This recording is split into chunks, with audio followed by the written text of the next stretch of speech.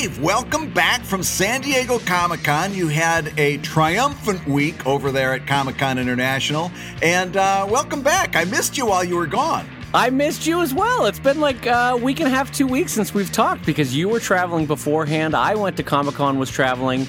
It's two buddies that haven't spoken in 2 weeks. I know, we've got a lot to catch up on. How did you do? Give me the headline. I got a lot. Well, I want to download you a lot. Download you. That sounds terrible. Oh, Brad, I want to download you. I want to download you so bad. I want to download you so bad. No, I have a lot that I want to share with you about Comic-Con this week, but I wanted specifically to tell you because I know you will appreciate this, that we had a lot of people come up to the booth this weekend and say how much they're enjoying the podcast, and that was so delightful to hear. Oh my God, it was amazing. It was so people of all ages, of all types of cartoonists from all over the world, and non-cartoonists, by the way, from all over the world. It's just I wanted to pass that along to you because it made my weekend. It was so nice to hear.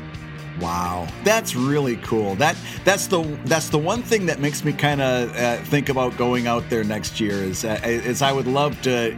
I don't have a whole lot of opportunity to meet Comic Lab listeners, and if we did something like a live show next year, I think I would definitely break my own rule and make the flight out there for that one. I think we got to break your rule and get you out next year. It would be so fun to have you. Fun to have you in general because how fun are you at Comic-Con?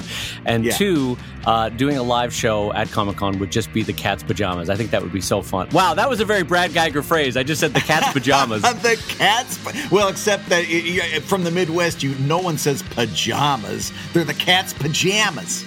Pajamas? Oh, pajamas. You got to put that Midwestern A on there. Pajamas. You got to give it a little spin. All right. Yeah. I have to share this with you, though. So among all the different people that came up to talk about Comic Lab and how they like the show, Beth and I were standing at the booth, and a really nice young couple, small family, came up to the booth and said, "We love the show. In fact, we both love listening to the show." And I said, "Oh, that's really nice that you're both enjoying it. That's great. How fun." They're like, "Oh, yeah, we laugh together with like a lot of shared jokes now because of the podcast." I was like, "Oh, that's wonderful." And then I don't remember if it was the man or the woman. I think it was the wife that said, "Actually, yeah, the podcast has helped our marriage." And Really? I of course took the nice compliment, but I thought about that phrase a lot for the rest of the day. Like, the podcast has helped our marriage. And oh my God. I had a lot of different iterating jokes in my mind about what that could mean, but the funniest one that came to my mind was like, yeah, the podcast has helped us sexually. That like it's Brad's voice has gotten us where we need to go. That's the only one that came to my mind. Oh, good. So you had the same reaction I did. I just thought that was delightful. The podcast has helped our marriage. And I was like, what does that mean? I don't know what that means. That's delightful. I wonder if we're getting them in the mood right now. Oh God! Like, now I'm self-conscious. Now I can't enjoy recording a podcast with you. You know what I think it is? This has just hit me because I just realized there's a piece to this puzzle that I was missing. They have young kids, right? They had one little one, yeah. Okay, so they've got a young kid. You're closer to this than I am because wait a minute, hold on. I think I see where you're going with this, Brad. We started this show about 17 months ago. Is that what you're saying? Well, there's another piece of the puzzle. And the baby was about 9 months old, Brad. It's all coming together. God. Oh my gosh. That we kicked things off, and now we're now we're going right along the process with them because, as you know, when you got little kids, it's really hard to get a little alone time with your spouse because the kid's always knocking on the door. Mom, what's going on? Where are you guys? You know, it's you gotta really count on nap time. You know, you got to get them down for a really good deep nap, or else you're sunk. You know, and so what I'm thinking they do is they've given up on the nap time thing, and they just tell the kid, hey, we're going to listen to this show that the kid has no interest in listening to. They turn us up really loud. They get a good, what do we do for a show? About 45 minutes to an hour? They get a good hour-long private time. And meanwhile, any of the sounds that might be emanating from the room are covered up by me braying like a jackass half the time. I like the idea that we're putting a child to sleep and therefore saving a marriage. That's great. Yes. Because the kid's out there going like, these guys are ridiculous. I don't want to listen to this, and just goes off to sleep. And then, the parents can have some quality time together. And then nature takes its course. That's right. Mm-hmm. Well, on that note, I'm going to say hello, everybody, and welcome to Comic Lab, the show about making comics and making a living from comics. I'm Brad Geiger, editor of webcomics.com and cartoonist of Evil Inc. And recently returned from San Diego Comic-Con, I am his friend Dave Kellett, cartoonist of Drive and Sheldon and co-director of Stripped. And this week's hour of comics advice is made possible by your support at patreon.com/comiclab. And Dave, let's talk comic sponsorships. Oh, that's right, my friend. We have big news this week. So for the next 10 weeks, Comic Lab is going to be sponsored by the great folks over at Wacom. Wacom Cintiqs obviously are a big part of Brad and my career. And so this is delightful, frankly. This is like the exact sponsorship Venn diagram that I've always dreamed of, frankly. It's like getting sponsored by a number 2 pencil. It is. It's like a part of your drawing that's so critical to you that you're like, hooray, paper is sponsoring me. Yeah. Great. The physical embodiment of paper is sponsoring me. No, but it's delightful because you in your studio, I don't remember how many you have, but I have 3 Wacoms, one that Beth works on, one that I work on, and then one that if we ever have a swing artist come in to do flatting or something works on. Yep. I've got 2. I've got one at the studio and I've got one at home so I can work from home when I'm not at the studio. And I've got these, it's a 12WX in both case. And I'm telling you, this little unit is a workhorse. I mean, I got it back in 2012 as a gift from someone that they were done using it. Scott Kurtz gave it to me and he was using it before that. He said, you're really going to like this. Give it a try. And I got that, and I've been working on it ever since. And what is it now? 2019. That's 7 years, and it was like a hand-me-down at that. Thing just keeps going. It's an incredibly well-built piece of equipment. Yeah, that's one of the reasons why I have 3 is that my tank of my oldest one in my studio, I think, is 11 years old now, and it's still going strong. So, the funny thing about this, and Beth and I always joke about this because she listens to a lot of podcasts in the studio. She always laughs when it's like 4 guys on a podcast, but their sponsor for the week is like a jogging bra or something where the sponsor doesn't at all fit. And it's like Dr. Scholl's and it's a murder podcast or whatever. But like there is frankly no better way that we could have lined this up because we legit love our Wacom. So anyway, so a shout out to them for sponsoring the show for the next week. This is a perfect fit. Yes. I'm super excited about this. Yeah. All I can do is agree wholeheartedly. This is a sponsorship that we can absolutely feel great about because we both have been using their product for years. Absolutely. So on that note, wacom.com, Wacom.com, go check them out. Brad and I wholeheartedly endorse. And now back to Comic-Con because Brad, we have 1,000 things to talk about. So for those that don't know, San Diego Comic-Con, 5-day show in San Diego. It's kind of the big show. It's been going literally for 50 years. So I think that's 1969, if my math is right. Yes. And this was the 50th year. And frankly, it has become the big spot for media announcements and fan appearances for stars and actors, and also for cartoonists like you and I, Brad. And so I was exhibiting all 5 days there and had a great show. It was a legit great show. Really? I'm exhausted, but it was super fun. Because you know me, I'm all about the bottom line. And the first thing I'm going to ask you was, did you cover your costs? Did you make this a worthwhile convention experience? So this is, okay. There's a whole panoply of reasons why I like to do Comic-Con. There's a bunch of networking. There's people that I get to meet. There's fans and friends and family from all over the world that I get to meet. They're only there. They don't go anywhere else. But I would not do it unless I make money. And so the good news for this year, because I just finished doing the numbers last night, and San Diego is a very expensive show to exhibit at. and I was able to net somewhere between 3 and 4 times my costs at San Diego Comic-Con. So I am very happy with how the show went. Holy cats. Okay, so what was your cost? You had the cost of the booth. Did you have a hotel? I stay with family down there, so good. That is a big savings because the hotel cost down there can get real expensive. But the booth is not cheap at San Diego Comic-Con. Those things are pricey. Right. And I have a corner booth, which that has extra costs, but gives me another 10 linear feet of booth space. So I love it. Yeah. And then for me, the big costs are the booth, the food, gas, which is just down from LA. It's not that much. And then every year I try to up my game a little bit with a purchase of this or that for the booth, which was, in this case, just a couple $100. But anyway, so all that added up, the sales for the show were great. As always, I got super nervous on Thursday and Friday because sales slowed down. And I'm like, oh no, it's the end of the world. Oh, it's all ending. This is how I go down. Oh no, I had a good run. And then Beth had to remind me, she's like, no, this is exactly what happened last year. We're going to do great come Saturday, come Sunday. And sure enough, the sales picked up. I'm like a dog with a short-term memory. I'm like, no, Beth, it's all over. It's ruined. I'm destroyed. She's like, nope, calm down. It's going to be, sales are going to be fine. You got the memory of a goldfish just swimming around in your bowl. Yeah, it's like I'm literally living the movie Finding Dory when I'm at Comic-Con. Like, oh no, it's all over. And then anyway, so Saturday and Sunday saved the day, and it was a great show. It was, Brad, I just redid the numbers because I thought it was 400, but the final numbers last year was my best show ever. Yeah. And I beat it this year by $280. So wow. It was now my best San Diego Comic-Con ever. That's amazing. Okay, so I because I'm curious about these things, what was your best seller? What was the thing that flew off of the table?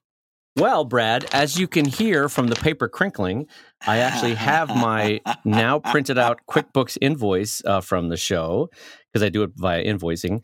Pugs Unleashed was my best seller. 73 copies of that puppy went. Puppy, nice. See what I did? Of that puppy. I see what you did there. So that one did gangbusters and then followed up very quickly by some coasters that I do kind of exclusively only at the show, and then pins, which are tremendous sellers.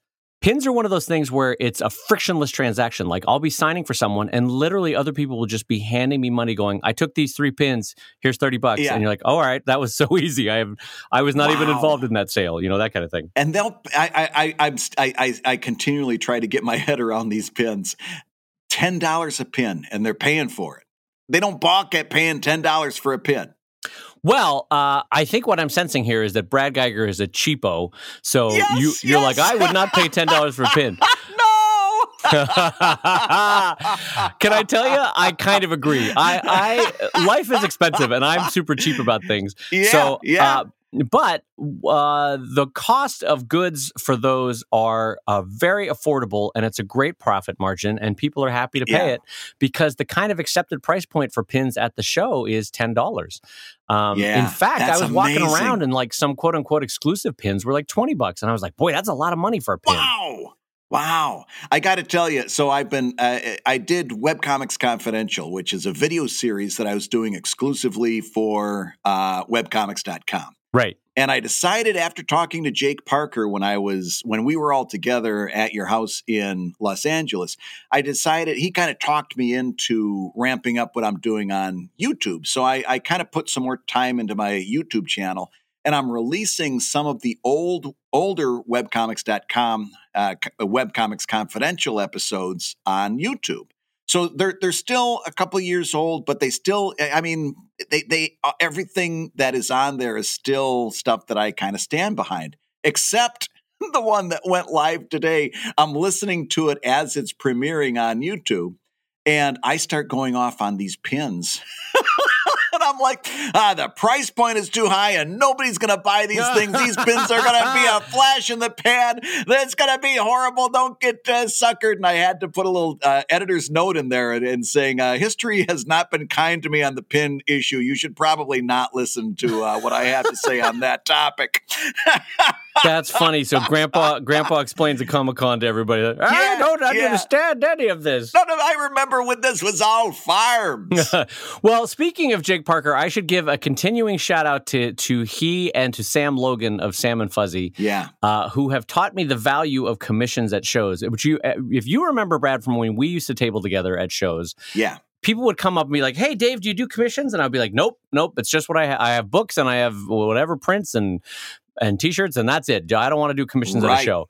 And Sam and Jake taught me the error of my ways, and it ended up being somewhere around $1,500 of commissions for San Diego Comic-Con. So a doff of the cap to those two for teaching me that I was wrong. I was actively wrong for about a decade there, that I should have been doing commissions that whole time. So, how much do you charge for a commission? It varies. It varies everything from like $5-10 for a quick one, if it's something specific, to there were people that would come up with very specific black and white or gray or color requests, and so those can get as high as like $350 or so, that kind of thing. Wow.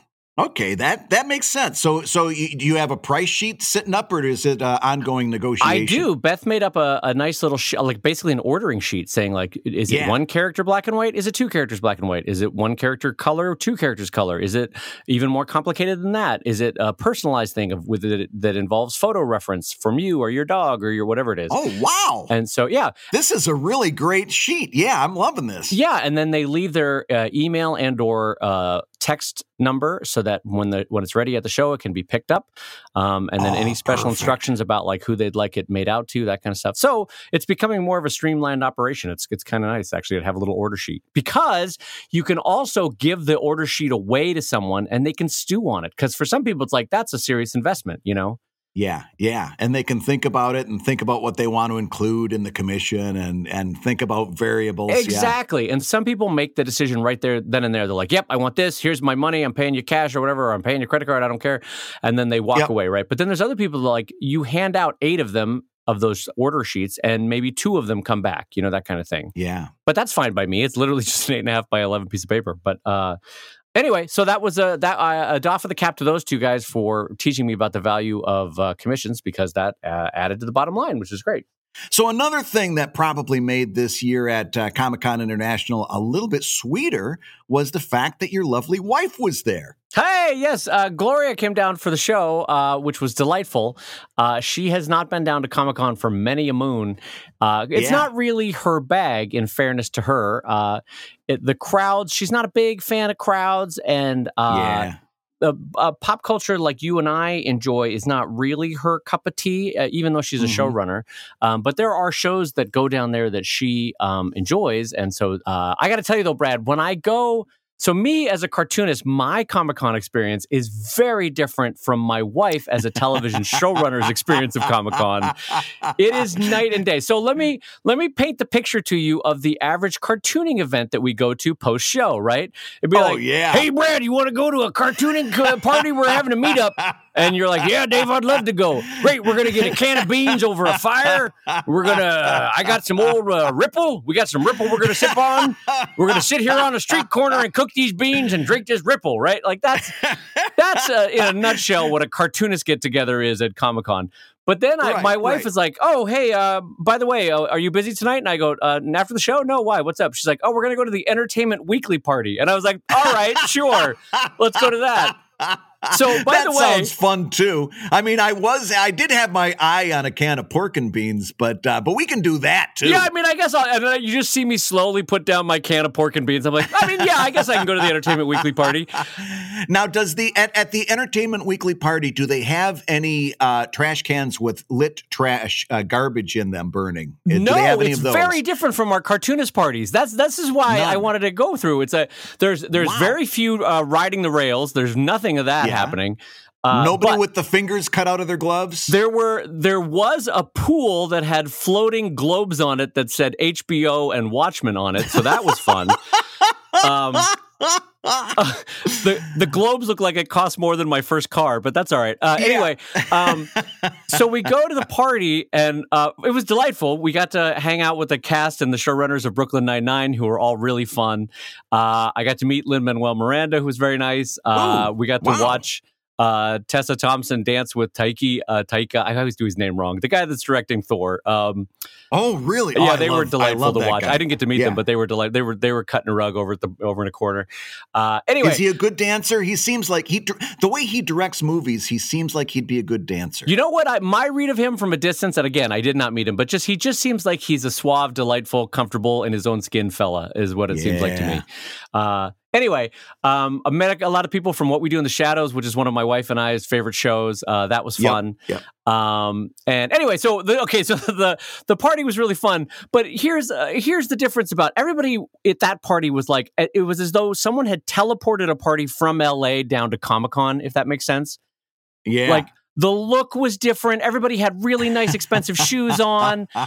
Everybody's shirts were pressed and hair was done, and everybody smelled good. Meanwhile, I'm coming from the show floor, so I look and smell like I've been curled up in Andre the Giant's armpit all day long, right? Yeah, you've got con crud, hanging from your skin at this point. Oh, yeah, there's just a thin layer of slime on my skin all across my body, and I smell like a hot dog that's been sitting in the sun, right? And so, anyway, I also, Brad, I had a backpack because I was coming from Comic-Con, so I had a backpack. So I'm at this freaking fancy party, and I'm like, oh, this is Lin-Manuel. Hi, I'm a guy with a backpack. I'm a dork. I'm just a big dork with a backpack at this party. Oh, yes, I would love a Mai Tai. I'm the one with the backpack. Sure, I'm holding a Mai Tai with a backpack. Oh my God! Yeah, you can't.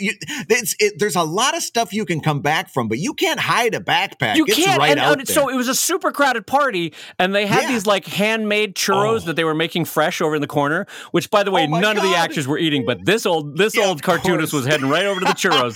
You bet your boots. So that beats baked beans any day of the week. Exactly. So imagine me with this freaking big backpack trying to cut through the cast of Flash. Like, sorry, thin people, I got to get to the churros. Excuse me. Backpack coming through. Backpack coming through. Backpack. The good thing about those kind of people is you can knock them over real easy. I mean, a cartoonist has a little bit more heft, but these people you can kind of brush them aside, right? And here's the shocker: Flash wasn't that fast getting out of the way. I was like, "Excuse me, I got to get to these churros." He was moving slow. I was like, I feel like this is false advertising. That's just because you were in the Speed Force when you got those churros in your sight. Everything else looks slower. That's the way to knock me into the Speed Force, is just say, "Hey, Dave, how about some dipped sugar dough things?" Yeah. Now it was that crowded, and you got a backpack, so every time you turn around, you're bopping somebody with your backpack, right? Oh, that's the thing. Is like I was like, oh, sorry, whatever the actor is. Sorry for spilling your drink, but because of my stupid big backpack. Anyway, I just felt like a 9-year-old at a party because I had this big backpack on, and I had comfortable shoes on because I was at Comic-Con all day, and everyone else is in like $7,000 Italian loafers or whatever. Of course. And how long until you and Gloria were able to meet up at the end of the night at a designated corner 3 blocks away from the party? Well, that's the thing is we got with Gloria, so we went to go see because Melissa Fumero is a friend of Gloria. We went to go see the Brooklyn Nine-Nine panel, but I am used to the panels being like I have to wait in a line. It takes forever to get in. But like the Comic-Con experience with my wife is totally different because I was like, she's like, I'll just show up a couple minutes before the panel. I was like, I don't know that we'll get in. She's like, don't worry about it, champ. I got this sorted. And literally there's front row seats waiting for us. And I was like, this is not the Comic-Con that I'm used to. This is a very different Comic-Con. So anyway, long story short. Don't worry about it, Chief, she says with a little tussle of the hair. We got this all under control. We've got it down. Yeah, you know what, Scooter? Don't worry about it. Mama's got this handled. I think I want to do every comic convention with your wife. Now I'm definitely coming next year. Just make sure she's there and not me, because if it's me, you get the can of beans. If it's her, you get to meet the cast of the next Marvel movie. That's the trick. But anyway, San Diego. So the thing that I wanted to talk about too about the show is as always, I think I mentioned on the last show, but there's a lot of conversations that can't be replicated in email and can't be done over the interwebs. And so for that, I was so thankful to Comic-Con for everyone, like Australian readers and listeners, frankly, came up, and Kiwi and German. We had Swedish, we had French, we had a lot of Australians. I don't know what it is with us in Australia, but Brad, we did great with Australians coming up, thanking us for the podcast. We kill with the Australians. Anyway, but the one thing I wanted to mention, and this is more for other professionals, Brad, than for readers. So I want to make that very clear. This is not for listeners. This is not for readers. This is for other professionals. I want to just review a small bit of decorum, which is that when someone has paid for a booth and is actively trying to both make their money back and, or God forbid, make a profit at the show, it's not the time to hang out and talk. Oh, you mean you got barnacled? You got a booth barnacle. Well, yeah, but what killed me is I don't mind readers. I don't mind listeners. I don't mind fans barnacling even. But it's other pros that should know better. And so I just wanted to review that, like, you can't keep coming back. You can't hang out. Even if it's a slow moment, that cartoonist is actively trying to make it into a not slow moment, if you know what I mean. Right. Yeah. And you're absolutely right. If anybody should understand this, it's another pro. It's another cartoonist should get this. Right. And so I think what happens is the other cartoonist or pro adjacent or whatever it is goes, I didn't pay for anything and I'm bored. I'm going to go talk to the cartoonist that I know. And you're like, but I'm not bored and I've paid a lot of money for this booth. So please, let's talk after the show.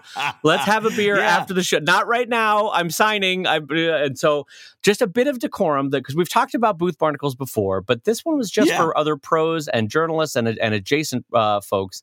Just be conscious of the fact that this is a working environment for the people that have paid for a booth, you know? Absolutely. Hey, if you're listening while you work, take a minute to stand and stretch. And while you're doing that, we're going to tell you why you should join us on Patreon. When you do, you're going to get hours and hours of podcasts that we've recorded just for backers. And exclusive Patreon posts that go even deeper on Comic Lab topics. And access to our exclusive Discord server, which is a thriving community of professional cartoonists. So you can support the show you love and get tons of actionable resources for your own cartooning. And listen, if you can't swing a pledge this month, we get it. No worries. Yeah, listen, you can still support the show by rating us wherever you get your podcasts. Just leave a 5-star review and a few kind words. That, along with mentions on social media, is incredibly helpful. Now, everybody, let's talk comics. So, Brad, one other thing I got to tell you is because family was down at Comic-Con this year, which they haven't been ever before, for the first time ever, not ever, but the first time in like 10 or 15 years, like a long, long time, I walked the show floor at the height of the population filling up at the show, if that makes sense. Like midday. Really? Like normally I quote unquote walk the show floor at like the hour before the show starts when no one is in Comic-Con and the air conditioning is cranked up really high and it's really pleasant to walk around and you just walk on your way to your booth, right? Like that's what I normally do. And you get a sense of like, oh, here's what the Marvel booth has today. Here's the Lego booth. Here's, you visit your friends on your way to your booth. And then you set up and you start the day. And you frankly, for me anyway, I don't leave the booth again until the end of the day. For the rest of the day, you're there. You're entrenched. And maybe that sounds funny to you, but my attitude is I am here to work this booth. So I'm going to work this booth for the entire 9 to 10 hours or whatever, right? So, my attitude was always, I'm renting this space by the hour. And so if I'm not here every hour that I'm renting the space, I'm throwing money away. Absolutely. Yeah. So I know there are cartoonists that love to go around and do stuff, and it's like, that is not me. I'm here to make money. I'm away from my family, so I'm making money. That's what I'm doing. Yeah. And so I pre-buy coffees for the booth. I actually brought an espresso machine this year for the booth. You brought an espresso machine for the booth? Really? I brought an espresso machine to the booth, and I got to tell you, the people in the booth next to me were like, "Well, look at you, fancy pants, making espressos." And I was like, "I don't F around when it comes to Comic-Con. I'm gonna be rare to go." That's great. Did you enjoy that, having an espresso machine? So Beth and I, over the last couple of years, have been refining the back of the booth. We kind of have as a little green room, if you know that concept, where no one can see you back there. You can take a break if you need a quick 5 to 10 minute break to eat lunch, or you can make a coffee or get a glass of water, or just put your feet up for a second. Yeah. And it's a really nice way to do it, right? So I have that in the background. But anyway, long story short, I never leave the booth. Like I use the restroom and that's it. I don't leave the booth. This year, because family was here, I wanted to tour them around Comic-Con. Right. So I took like 4 or 5 hours away from the booth on Friday or Saturday, and walked the show floor. And when I got back, Beth said that my face looked more shell-shocked than she has ever seen me look.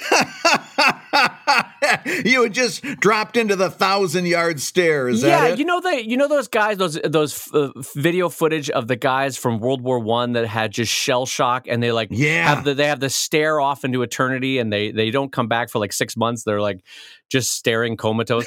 Like I had that look on my face because I was like, this is what it is. This is what Comic-Con is. This is terrible. This is what it's become. What have we unwrought on the universe? What hath comics wrought? I unfortunately walked the whole length of the show. Oh my God. And it takes you like an hour and a half to get from one end to the other because there's a thing in your way called 130,000 other humans. Yeah. And you can't get around them. It's never easy. And you can't say excuse me, and they're all pausing to take a photo with Deadpool every 2 feet, and everybody's got big backpacks like me at the Entertainment Weekly party. Actually, that's what it was. It was 130,000 other versions of me hitting the cast of Flash with my backpack trying to get to the churros. It was your cosmic comeuppance. Yeah, exactly. Yeah. It's like, you're going to do that to the Flash, huh? Well, bang, bang, bang, bang. See how you like it. Here's a backpack full of Marvel mystery boxes right to the face. Did you take your kids up and down the aisles? Is that what you were doing? I did, and that's miserable. It's all miserable. Yeah. I got to tell you, so my littlest one, that's the one where I'm at the stage, Brad, and it's been probably a decade since you've had this, but where a slip of the hand or you miss them for 10 seconds and you have a panic unlike anything else in your life. You know what I mean? Yeah. Oh, absolutely. And it's like, where did he go? And they're at that size where they can hide real easy without meaning to hide, you know? Oh, yeah. Absolutely. So there was a lot of anxiety and sweating and uncomfortableness and small stepping through a crowd of 130,000 people. So anyway, I'm gonna do a really big hearty didn't enjoy it for walking around San Diego Comic-Con.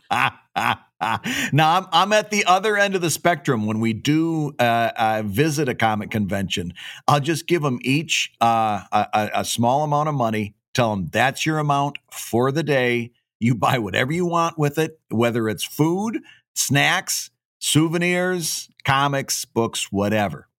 But that's your money. And now go and and have fun. And if you want to meet up or if you want to do something together, that's great. But if you want to be your own person, that's great too. And it's been much, much less stressful, especially at Wizard shows, because now they usually have at least one vendor that's selling beer. So Dad goes over, grabs himself a beer, and unwinds for a little while.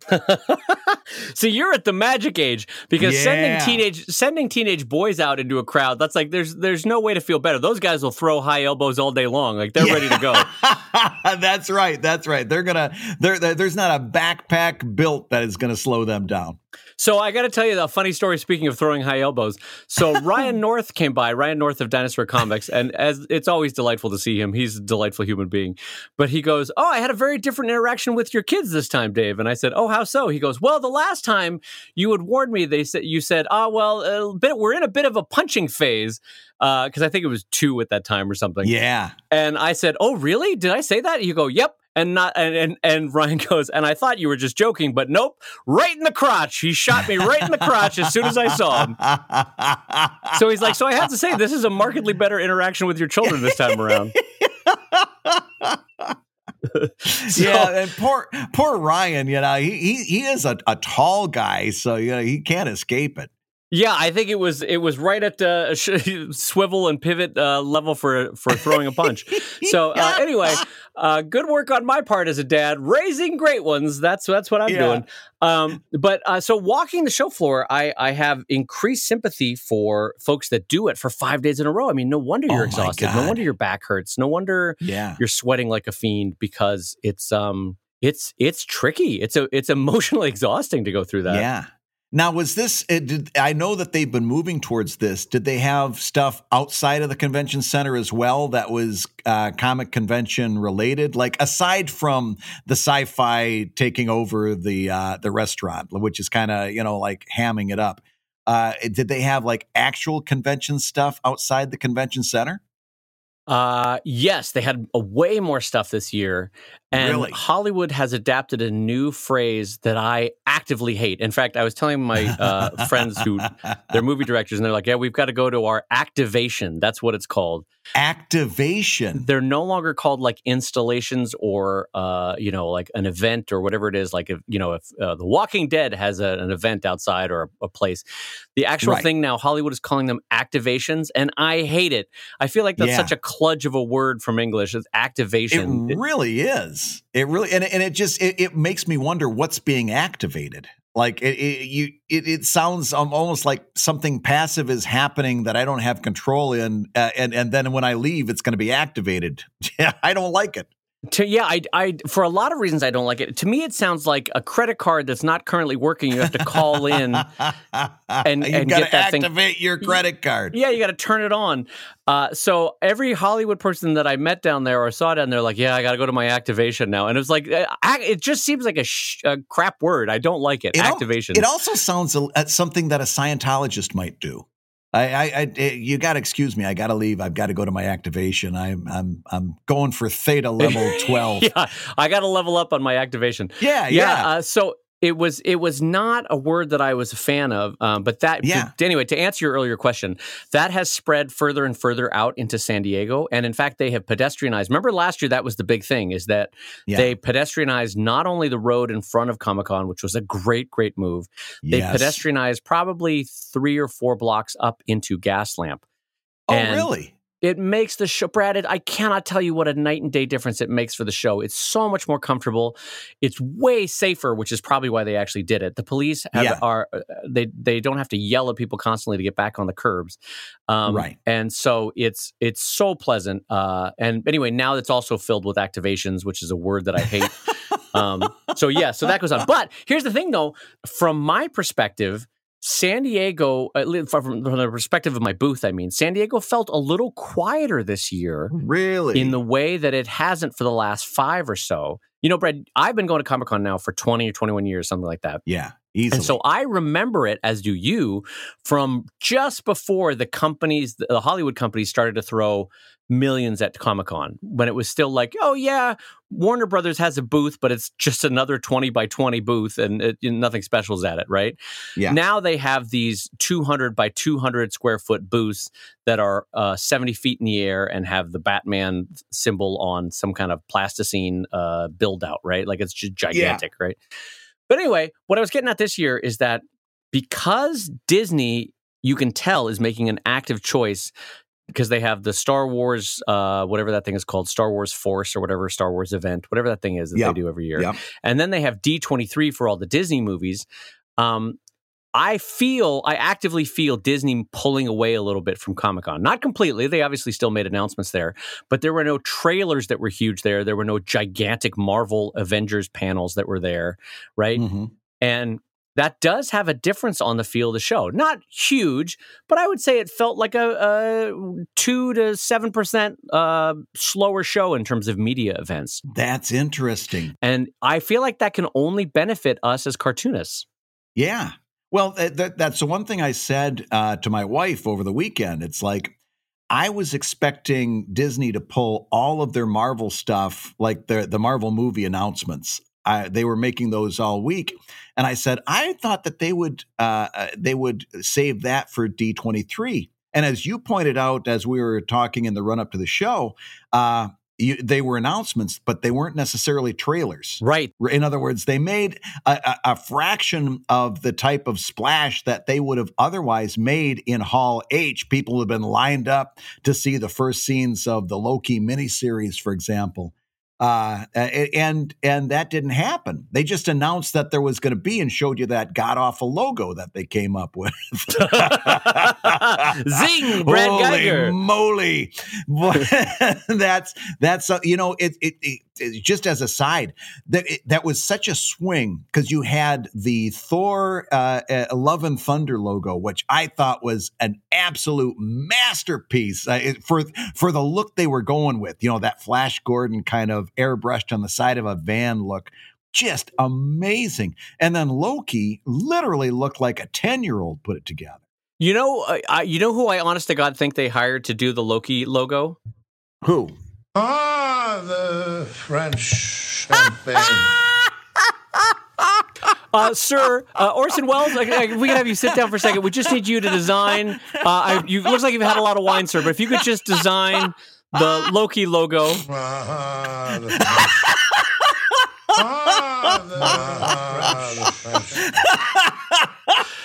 I haven't used that button in a while. That's a fun button for the podcast. Oh my God, that's wonderful. Yeah, I think you're right. I think whoever came up with that was dipping into the what was the brand of that wine? I don't want to mislabel Paul Masson, was that it? Paul Masson. They were dipping into the. They Paul were Masson. dipping into the Paul Masson. I think the marketing meeting for that Loki was like, hey guys, what if, just for fun, what if we designed a bad logo? You know what it looked like to me is that they designed 3 or 4 rather really good logos that they liked, couldn't decide which one, so they took a letter from each. Yeah, I mean, maybe you're not wrong. Maybe it's going to be a transitioning logo as he travels through different points in time. I don't know, but it was not the greatest. But anyway, so the point though that I wanted to make is that in a way that I can only describe as what seemed better, it felt like a slightly quieter, I don't want to overemphasize that it's not a lot, but a slightly quieter Comic-Con that I feel like harkens back to what we would experience 15 years ago, maybe. Wow. And in a way that only benefits cartoonists. Now, not a lot. Wouldn't that be nice? I mean, dream with me here for a minute. Wouldn't that be nice if Disney and some of the other big media giants continued that trend? And the same way we're seeing it happening with streaming services, right? Everybody pulling out of Netflix and doing their own streaming. Returning San Diego to the way it was 10 or 15 years ago would not be a horrible thing from our standpoint, right? I would love it. Even if the crowds were a little bit lower as a result, there's still going to be plenty of people there. Even if the crowds dropped a little bit, it would still be an amazing show. Well, and you would get a different kind of fan because if someone loves Star Wars, they're going to go to Star Wars Celebration. They're not going to go to Comic-Con, and that's okay, maybe, you know? And if someone is really big on the Disney slate, they'll go to D23. They won't go to Comic-Con, and that also is okay, you know? And then the people who do come to San Diego are those hardcore comics people. Right. And maybe we'd be able to, I mean, listen, we're dreaming at this point because it's not necessarily going to happen. But I would love the idea if DC had their own custom event, Disney had their own custom event, Star Wars had their own custom event, the video game companies had their own, obviously would have their own. So to me, that would be kind of a returning to the idealized form of Comic-Con, which was, for me, was about 15, 18 years ago. But I get it that's all kind of wishing on a star, and it's probably not going to happen. And there's still a lot of marketing muscle that Hollywood is throwing at Comic-Con. Because especially if you're a mid-sized show or a mid-sized network, you're going to go to Comic-Con. You know, you're not going to get... You're not going to get the Sci-Fi Network having their own con. Like, who's going to go to that? Like, no, that's a really good question. You're gonna have a certain strata of entertainment that's definitely going to dig in there. Right, and so that's never going away. And I'm not looking at gift horse or not. I'm not dreaming on a dream there that's going to happen. It's not. But it did seem a tiny bit quieter on a media front. Wow. So anyway, I'll take it. If that's going to happen, I'll take it. Yeah, we can definitely use a little bit of that. Right. So Exactly. any wrap up from San Diego? Any people you met that you'd like that you had a particularly good interchange with? Any good food that you had other than those homemade churros? For anyone going to Comic-Con next year, just put it on your agenda. There is an amazingly good Cuban restaurant right up the main road of Gaslamp. It's about 3 blocks from Comic-Con, and it has my Cuban in-laws seal of approval as being legit amazing Cuban food. Really? So if you ever want to try it, I went there with Dylan McConas and Beth, and we had a delightful meal, really good Cuban food. I would highly recommend that. As far as people I met, I mean, not to sound wishy-washy or Pollyanna-ish, but Brad, I legitimately get such a buzz coming out of this show from the conversations and the kind words. Like, I'm on a high right now from this show, and it's going to last for weeks. It's great. I love it. I love the conversations. It was really nice meeting all of the podcast listeners, especially. Drive continues to amaze me by the kindness people have for that strip. And then Sheldon readers were also a delight. And so I came out of the show just happy, really happy. And the fact that I got to hang out with my wife this year, and the fact that the show made a nice profit, I will absolutely be back next year. And in fact, I actually kind of need you to talk me off the ledge, because there's the tiniest possibility that I could switch from a 10 by 10 corner booth, which gives me 20 linear feet. There's the tiniest possibility, Brad, that I could switch to a 20 by 10 end cap, which would give me 40 linear feet.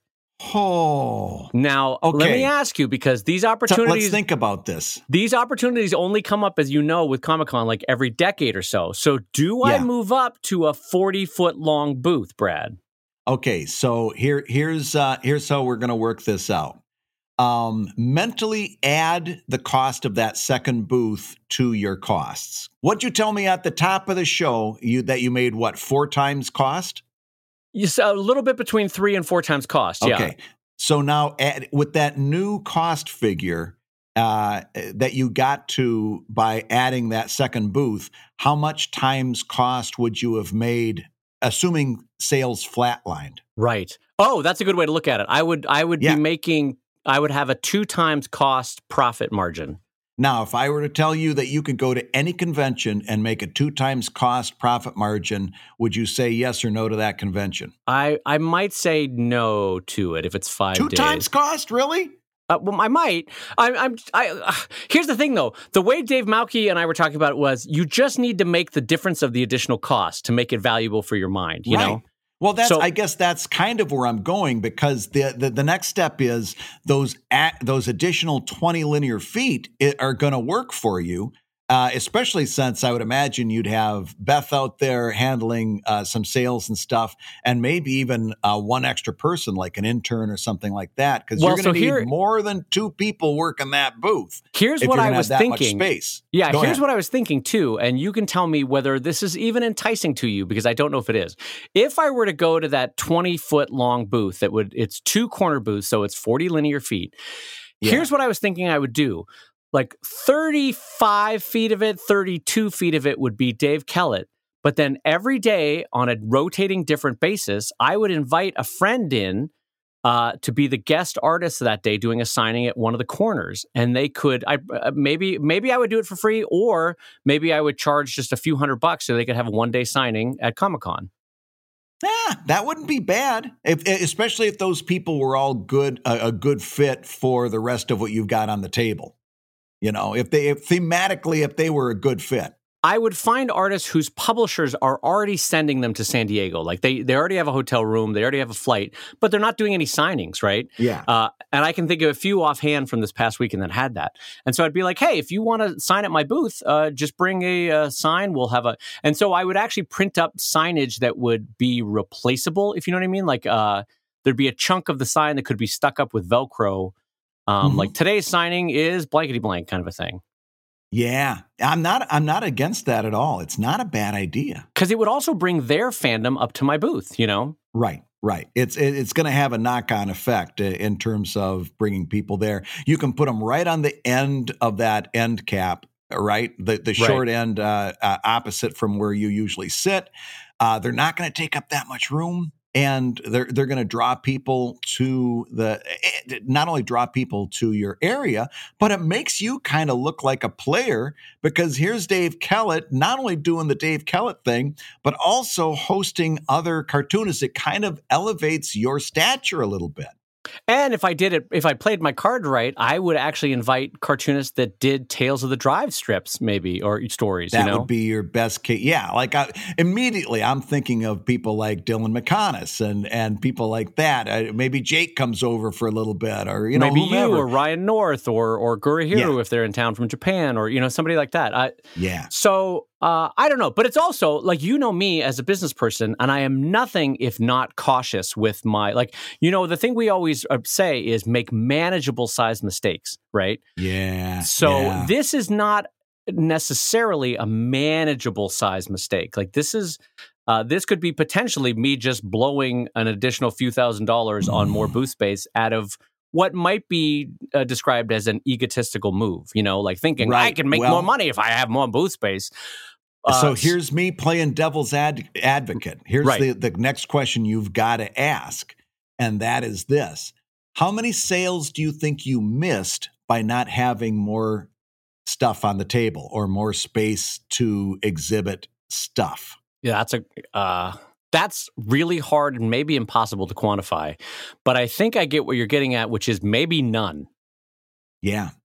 Yeah, I mean, that's kind of my thought too, because at some point, what you're doing is spreading those books thinner and thinner. And a lot of those books, if they're not big sellers, they don't need more room. Like your Sheldon collections.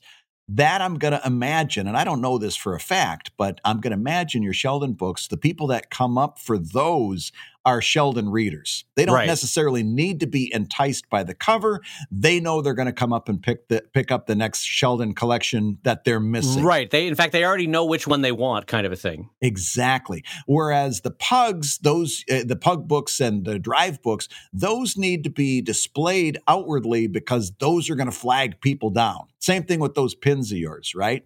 Mm-hmm. Those are going to flag people down. Right. Now, do you have enough of that category of merchandise, the I got to flag somebody down merchandise, to justify twice as much space? Yeah.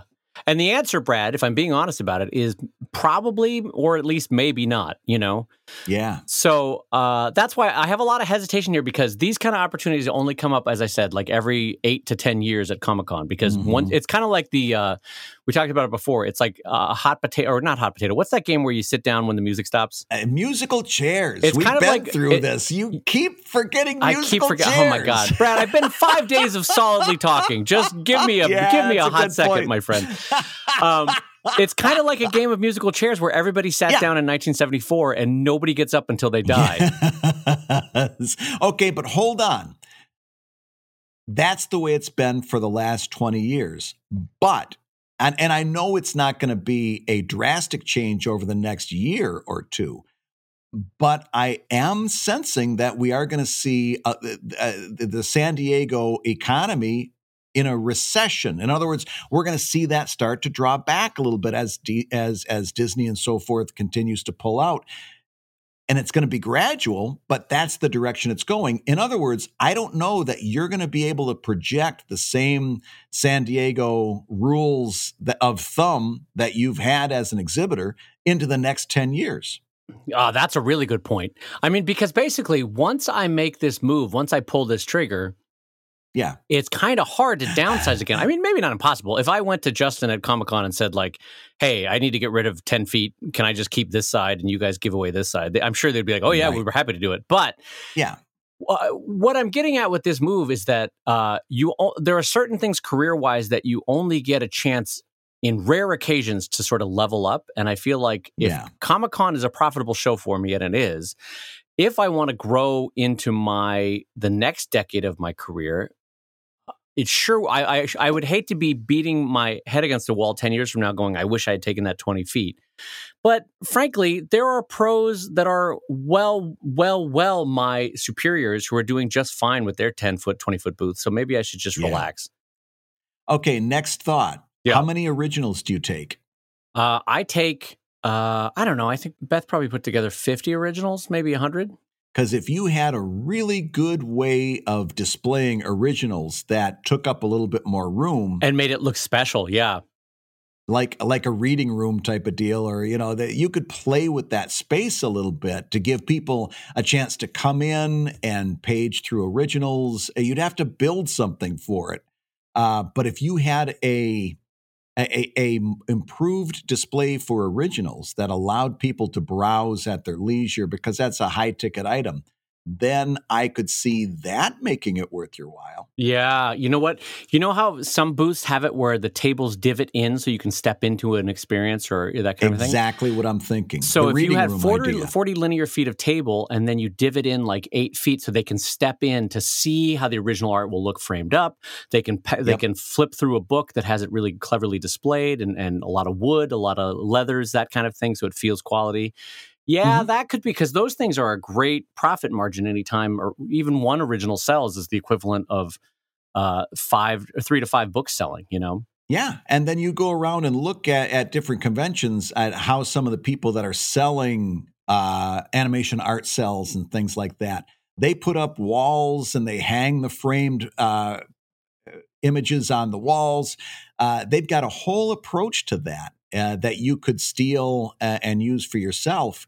And if that turned into original art sales, and your originals, they're very, very, they've got that refrigerator quality, right? You can hang them on the fridge because people are going to get it, right? They're easy to entry.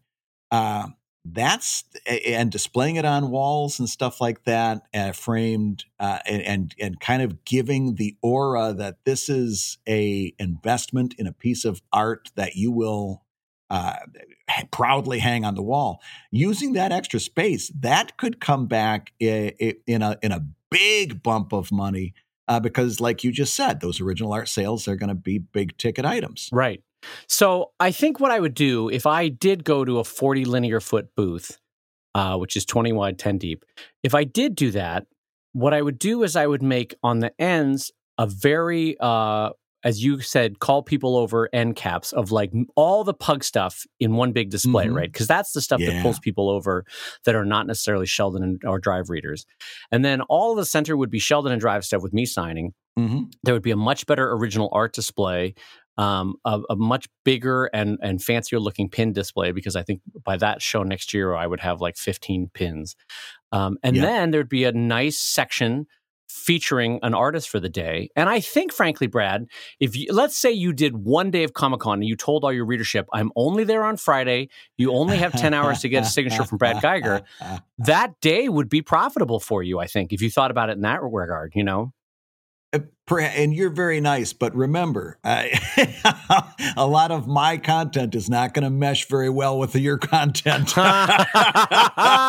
That's true. You don't, as much as you're very sweet, you're not thinking about this. I don't know that I would be a good fit, and that's okay. But I'm going to even go further than that. Once you do everything you said up until your penultimate step, the Pugs area, the original art area, you've just ran out of room that you were going to use for that artist signing thing. Oh, if you're going to do it right, you just ran out of room. Yeah. Well, listen, I say this to you as a friend, A, because it's an interesting topic, but B, it's fun to talk through because these are the kind of career moves that I hash out with you offline, and so it's fun for people to hear it. But knowing me, I am not a risk taker in big chunks, and this feels like a big chunk risk to me, Yeah. So I agree. I don't know that this is wisdom to double the size of my booth. So having talked this through, I think most people will find next year at Comic-Con I'm at the exact same table, but that's okay. It's good to consider because these things only come up every 5 to 10 years in terms of an open booth space. It's good to consider it and then make a realistic, logical choice based on hard facts and numbers. Like, this is not worth it, despite what you are feeling is a good move, And I'm going to put a side bet that 2 years down the road, you get that opportunity again. You might be right. If you don't take it, you're going to have another swing at it within 2 years. You might be right, my friend. You might be right. Well, listen, since it's time to wrap up the show, I want to say a couple things.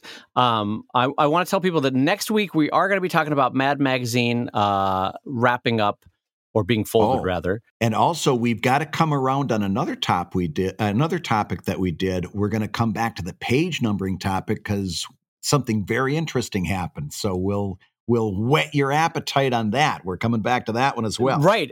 San Diego kind of dominated the talk today, but next week we've got actually a lot to catch up on. So it's actually the next couple of weeks we've got a lot of stuff to catch up on.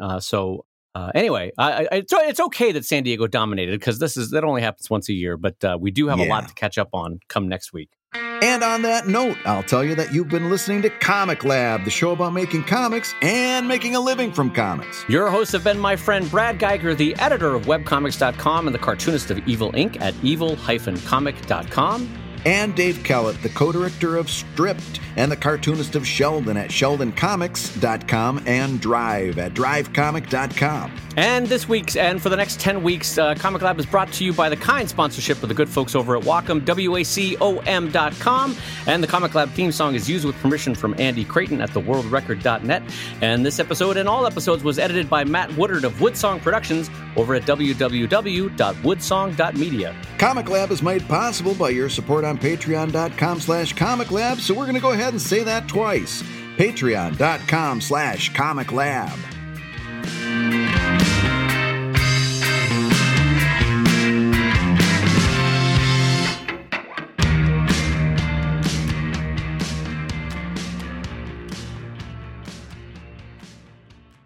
I'm going to hit record, and now we're going to go from counting the quick 5.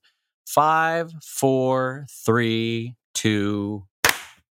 How'd that sound? Well, that's better. It had less delay. Okay. There was some weird lag on the first recording attempt. It was weird. Yeah, something like that. It's better just to play it cautious and jump on top of it while you're thinking of it, you know? Yeah, just because it had a weird lag on your laugh, I would make the joke.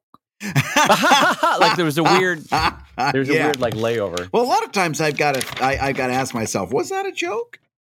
Oh, what a jerk. I'm teasing.